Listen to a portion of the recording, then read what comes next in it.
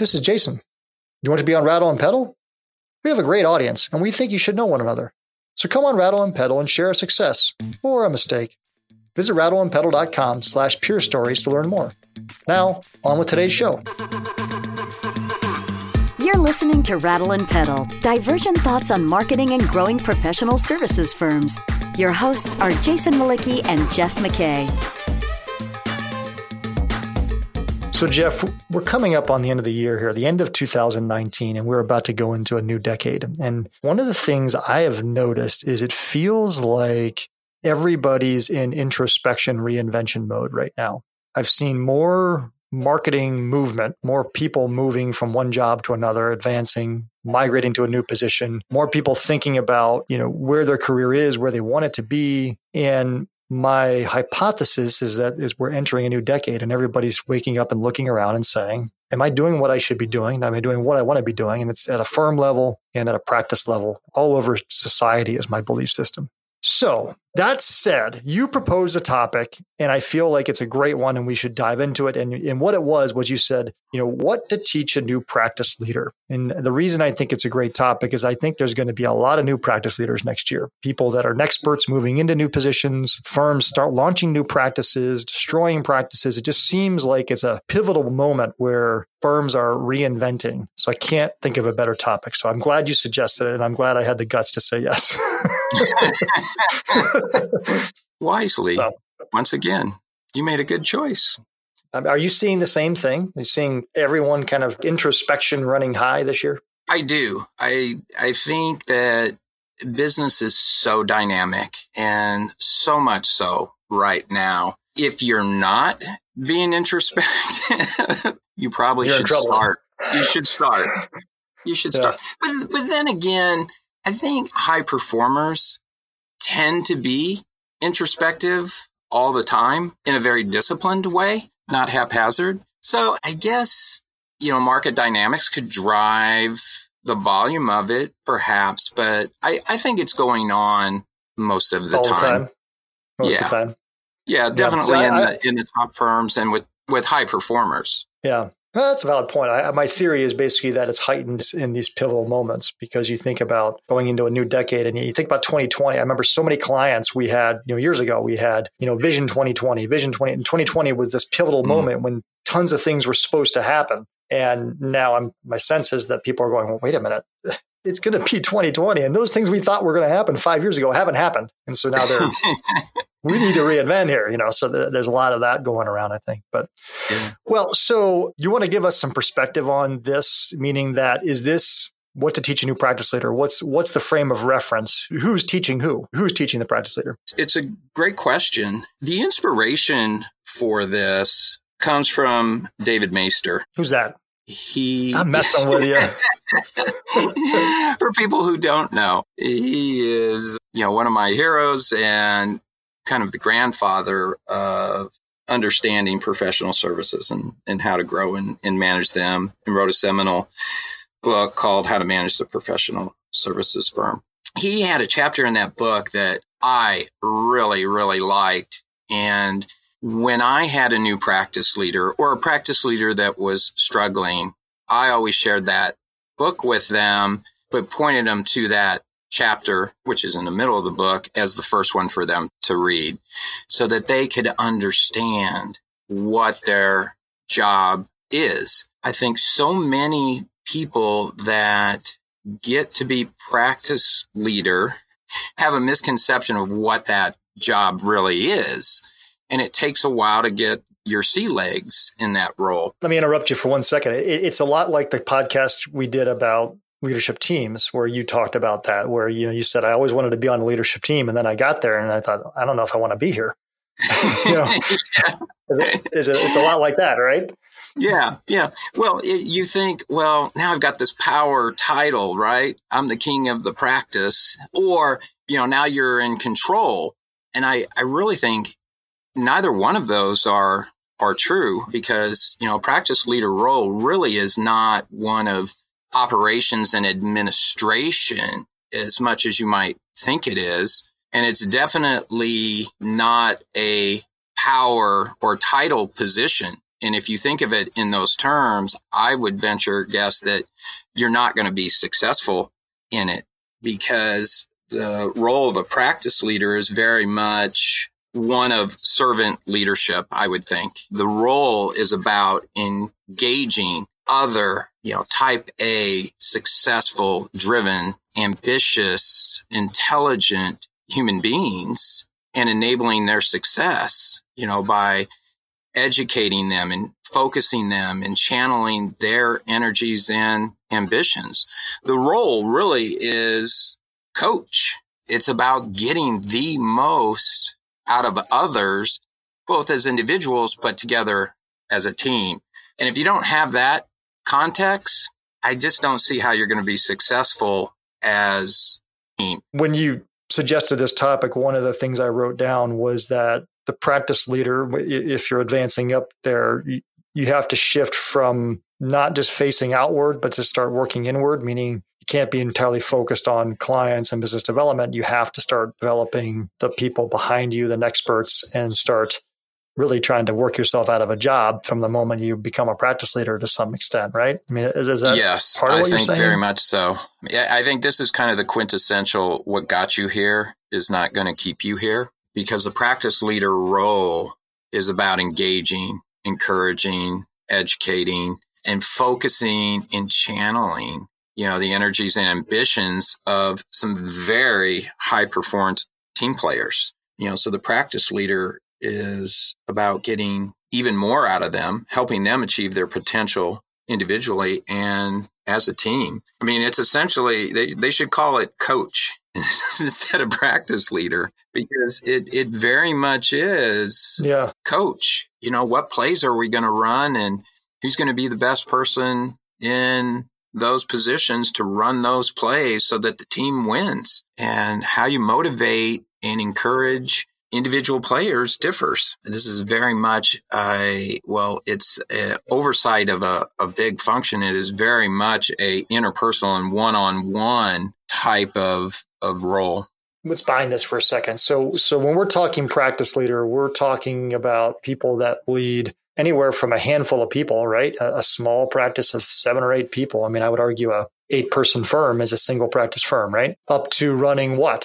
Something that encompasses thousands of people? It could. Yeah, absolutely. So it's interesting that the first thing you went to, and this was loosely on my list, although obviously you speak to it better. It's just this idea that you have to start working inwardly. It's funny, as I said that, I said, well, the thing that I've seen as I see a lot of practice leaders, the mistake I see them making is that they're a little too focused on the client all the time. It's all about the client, all about business development. It's all about sort of facing the market and bringing business in the door for that practice. And well, that seems logical. I guess I learned the hard way from a former client of ours, an engineering firm at the time called River Consulting, the CEO, and he had kind of gone up from the business development function. That was the first thing he told me. He's like, once he became president, and he's like, once you're running the place, he's like, that's the first thing you have to realize is you've got to get inward. You have to spend more time thinking about the culture and thinking about the people than you would do when your job is to go, bring in new clients and new work solely. What else is on your list? Maybe what else comes to mind? If I'm new to this seat and you're teaching me what I need to know. So I have about 100 things on my list. Great. That's awesome. That's 100 keys. Jeff's 100 keys to success. That's going to be great. I only have 2. So either that means I'm a really bad practice leader, or maybe you're an exceptional one. Go ahead. So this is the advice that I will give to marketers, and what I think marketers or business developers should be teaching, communicating. When I say teaching, these are conversations with a practice leader, and they're a very important conversation. And there's not 100. So the first one to me. No, that's funny. I thought we were going to go through a list of 100. So the first one, fun. And this is going to be difficult for marketers, and it may be difficult for the new practice leader. But I think the first thing you need to teach a practice leader is that you're his or her peer, and that you're there to help, but you're not an order taker.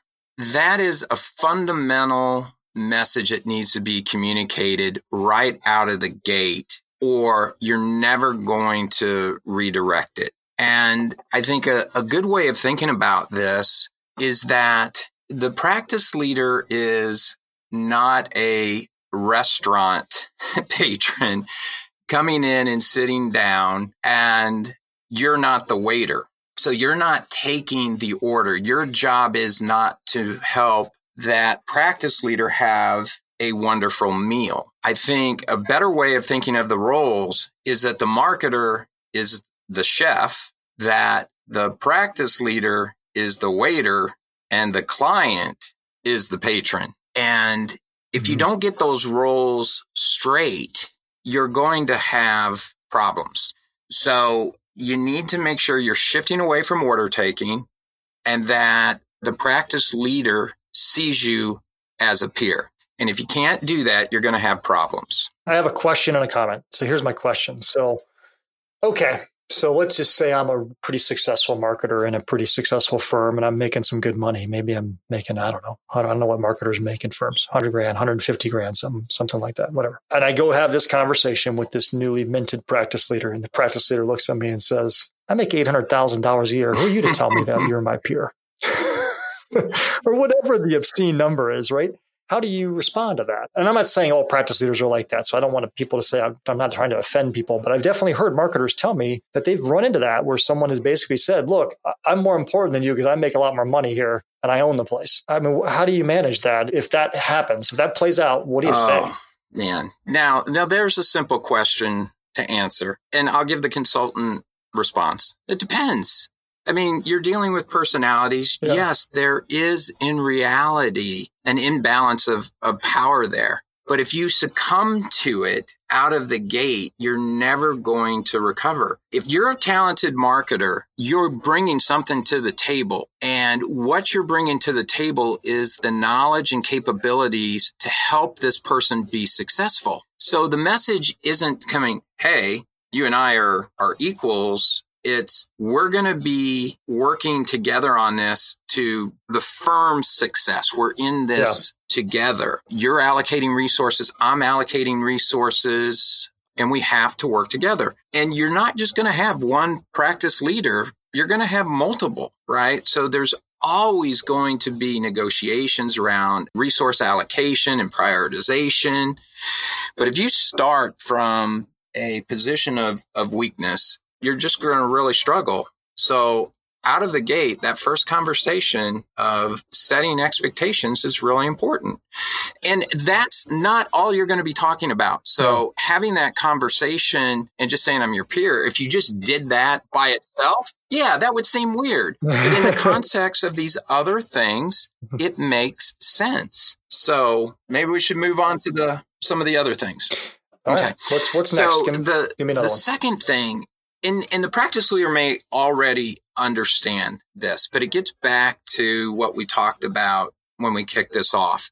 The practice leader's responsibility in the context of growing the firm, of helping his team be as successful, or her team be as successful as possible, is about bringing focus. Left to their own devices, consultants and accountants and architects can go about and do their work, just like a professional athlete, but they're not going to reach optimal performance unless the coach is getting them focused on their strengths that are contributing to the success of the firm. So what type of focus should that practice leader begin honing in on? Number one, market focus. Where are we going to play where we're going to win? That's a practice leader discussion in the context of the broader strategic approach of the firm, but he can't just let these talented partners underneath him just run and pursue whatever they want. He has to channel that in some form or fashion. He needs to, or she needs to focus on what are the high priority solutions. Solutions are going to be in different places in the life cycle of their development. The market is going to be facing different issues based on, economics or regulation or whatever the case may be. There are going to be solutions that are a higher priority than others. And then finally, the focus needs to come out of resource allocation. Where are we going to invest? Where are we not? And a new practice leader needs to understand those are elemental decisions that need to be made out of the gate. So Number 2 is teach him how to focus and help him or her focus. And those focus decisions, seems to me, going back to your point number 1 of this peer relationship where we're working together to serve the client and advance the firm's interests, those focus decisions should be happening together, right? I mean, while market focus decisions might happen in the senior leadership team, prioritizing solutions and resource allocation and messaging and thought leadership and all the things that come out of the market focus, those are the things that the marketer and the practice leader need to be partnering on to come to conclusions, right? The practice leaders are going to bring their priorities up to, the broader leadership team and then fight for them up there. So it is a bottoms up, not top down process generally in most firms. I guess you could look at it bi-directionally, but to me, it just needs to be more cyclical in its nature. But you need to jump in early because those conversations are going to be happening. And if you want to impact the broader priorities of the firm-wide strategy, you got to be playing at the practice leader focus level as well. Okay? Yeah. Okay. All right. So number 3. Take us a layer deeper. What's so number 3, 105. Now is the time to talk about key performance indicators and how success is going to be measured in this relationship and how the practice leader expects you to contribute to their success. This goes back to the podcast we had about the 2 schools of marketing thought. Are you going to be a productivity marketer or are you going to be a growth school marketer? But it's important to nail down and teach the practice leader the difference. Are you going to be measured by prettiness and responsiveness? Or are you going to be married by strategic impact, pipeline contribution, market share, brand relevance, some type of qualified lead measure? Get that nailed down now, because then in the future, all the data that you're bringing is going to reinforce your arguments or education around how you're going to best achieve those things. But if you don't agree on how you're going to contribute to the success of the practice and how you're going to measure that success, you're going to have problems. That's a fair point. You're listening to Rattle and Pedal, divergent thoughts on growing your professional services firm. Your hosts are Jason Malicki, principal of Rattleback, the marketing agency for professional services firms, and Jeff McKay, former CMO and founder of strategy consultancy Prudent Pedal. If you find this podcast helpful, please help us by telling a friend and rating us on iTunes. Thank you. Now back to Jason and Jeff. So number 4. I wrote a blog post on these next 2 points, and I think they're relevant. The blog post was called Why Partners Don't Understand Marketing. And I think this is very important coming out of the gate with a new practice leader, is educating them that branding does not equal marketing and what the difference is in that. And you might even throw in there corporate communications does not equal marketing. And this is a great opportunity to deepen the knowledge of an individual who is going to be tasked with a lot of different to-dos. And they're going to have a short attention span, and they need to know where you're coming from. And this is the time to reposition marketing more strategically. And this will reinforce, the things before that. You're there to help. The focus that you require in order to achieve that, and the success measures you're going to use. But you're going to have to start laying seeds about marketing being strategic and not something that just makes things pretty and throws events. So that's really you're backing up the first thing. The first thing was we need to have a peer relationship. We need to work together on this. We have to develop, co-create what we're going to do from a marketing perspective. Now you're backing it up with some real meat, saying, okay, let me show you what marketing really is supposed to be. Yes. Versus maybe what you're thinking of it as. I would argue maybe it's you said branding, but I would actually kind of argue maybe business development. Marketing does not equal business development. That's where I tend to see the miscommunication be more around, you're here to support the sales process and only support the sales process, not to, contribute to client acquisition in a meaningful way. How many more are we talking here? What maybe is this list really 100? I think it is 100, isn't it? No, it's only 99. But okay, good. 99 tips. That's right. But I'm sliding one in right here. Number 5, and this is why this is divergent thinking on growing professional services firms.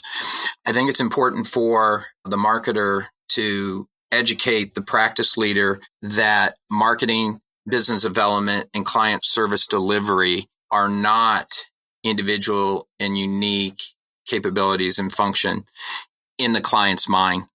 Clients see all 3 of those as one, and they call it client experience. And if a practice leader creates these strong delineations between those 3 things, you're going to suboptimize. So, and we're going to have a podcast on that, it sounds like. We are? We should. No, that's a great one. I really like that one a lot. And I know in our agency, I've thought about this over the years. I mean, we have primarily the marketer, right? We have a business development lead. I play obviously a function in business development. We have account leads, and it's all a delicate transition from one resource to the next for the client. And how do you make that seamless for them? It's really hard. Yet you also know you can't. I think the mistake that a lot of small firm owners, small agency owners, whatever you want to say, make is they try to wear all those hats at once, and they can't do it. I mean, you can't be the key client liaison and the practice leader and the marketing leader all at the same time. Usually, it doesn't work out.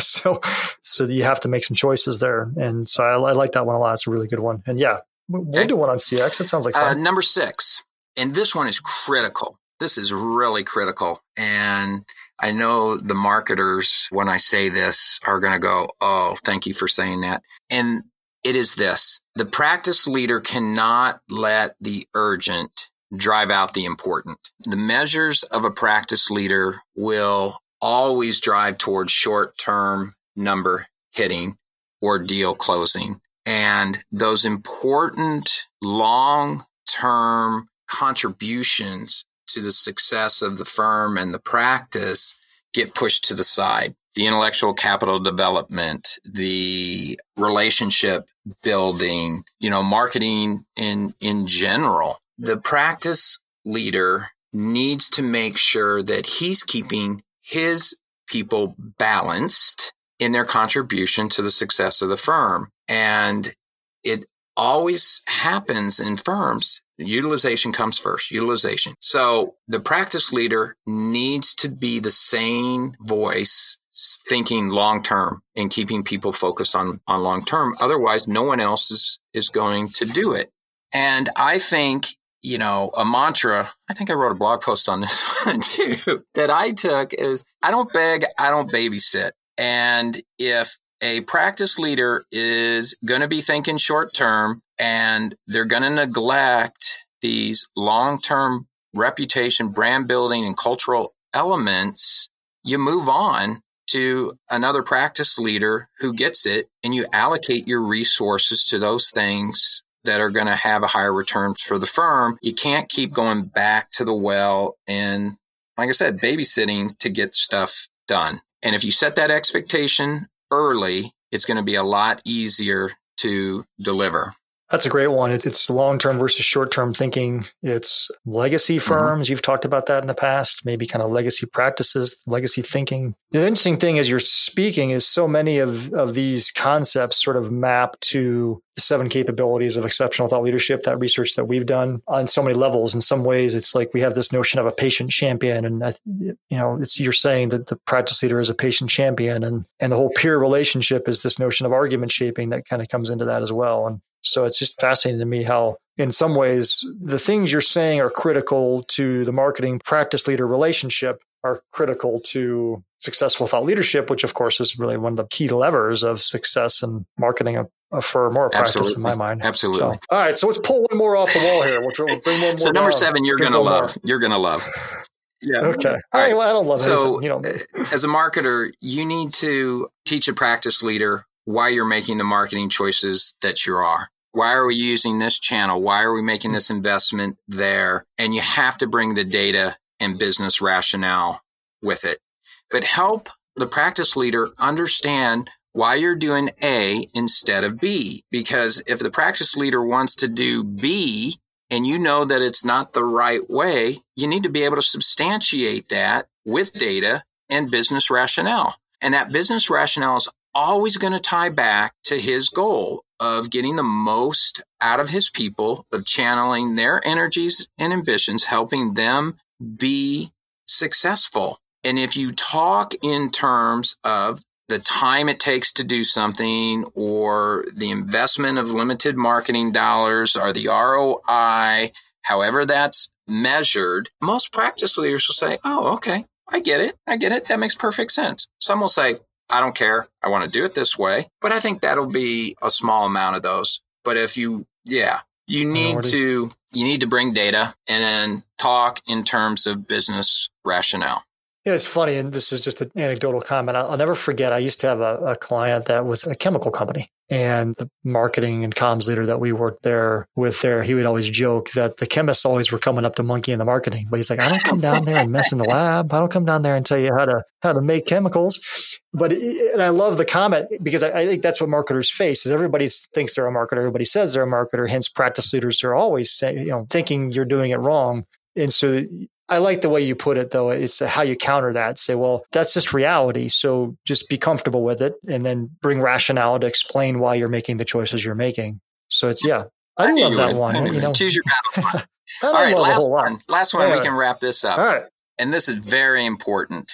You need to have an important discussion with the practice leader about how and when you and she will meet and communicate progress towards whatever focused goals and measures that you've agreed to. You need to open up those channels, and it needs to be regular, not haphazard, and not so regular that it's a burden, but regular in that there are open channels and that these are very productive discussions that help both of you address obstacles, make decisions, and put others in action. And you can only do that if you use the channels that work for both of you and a cadence that works for both of you. A practice leader is going to be very, very time pressed, and you're going to need to fit in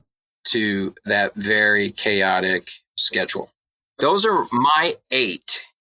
92 less than I was expecting, but I like the cadence one the most. I actually think that may be the biggest challenge for marketers, is trying to figure that out. Yeah, that's a really good one to think about, is trying to make that explicit, because I don't think that happens a lot. And I know we struggle with that in our relationships, because we get stuck, right? We get stuck because the practice leader becomes unavailable and there's nothing we can do about it. And so having a formalized cadence would probably reduce that. So that's a good one. We do need to wrap. I think you left a couple off. Throw them out. That are really important. I'll throw them out and then we'll cut it off, because I think that we've already talked about them. One is just developing a point of view. I actually think that's probably the biggest one, is that what's the point of view for the practice? So you've got focus, but okay. So what are the beliefs that drive how we do what we do and how we do it differently than anyone else? I think that's a big one. We obviously have a podcast on that, where we did the interview with Jody about developing mining for point of view. And then the other one I also think is critical is methodology, developing a governing methodology that describes how the practice does what it does. And ideally a methodology that's unique and different than, the other options that are out there, so that the practice actually has a truly differentiated way of operating that makes it, valuable and something that clients want to engage with. So, like I said, I only had 2 on my list. So those were my 2. I think those are both excellent, particularly the point of view, but the methodology one is really important as well. And it triggers a thought in my mind, going back to number 7, why you're making marketing choices that you are really predicated on, the methodology of marketing that you're using, for the marketing group. Yeah. Which brings me to probably the most important point about this podcast. And that is, marketers, you are a practice leader. And if you don't see yourself as a practice leader, like I said, in point number 1, you're a peer, but you're also a practice leader. Your practice is not quote unquote revenue generating and doesn't have utilization and a P&L associated with it. But for all intents and purposes, you are a practice leader, and all 8 of these apply to you as well. with your teams. So think of yourself as a practice leader, and you'll see significant changes, I suspect, if you're not already doing it, in how you manage a marketing function in the firm. Those are wise words of wisdom that's in there. Thanks. These were This is a really good list. It was 92 short, but it was good. Thanks, buddy. Thank you for listening to Rattle and Pedal, divergent thoughts on marketing and growing professional services firms. Find content related to this episode at rattleandpedal.com. Rattle and Pedal is also available on iTunes and Stitcher.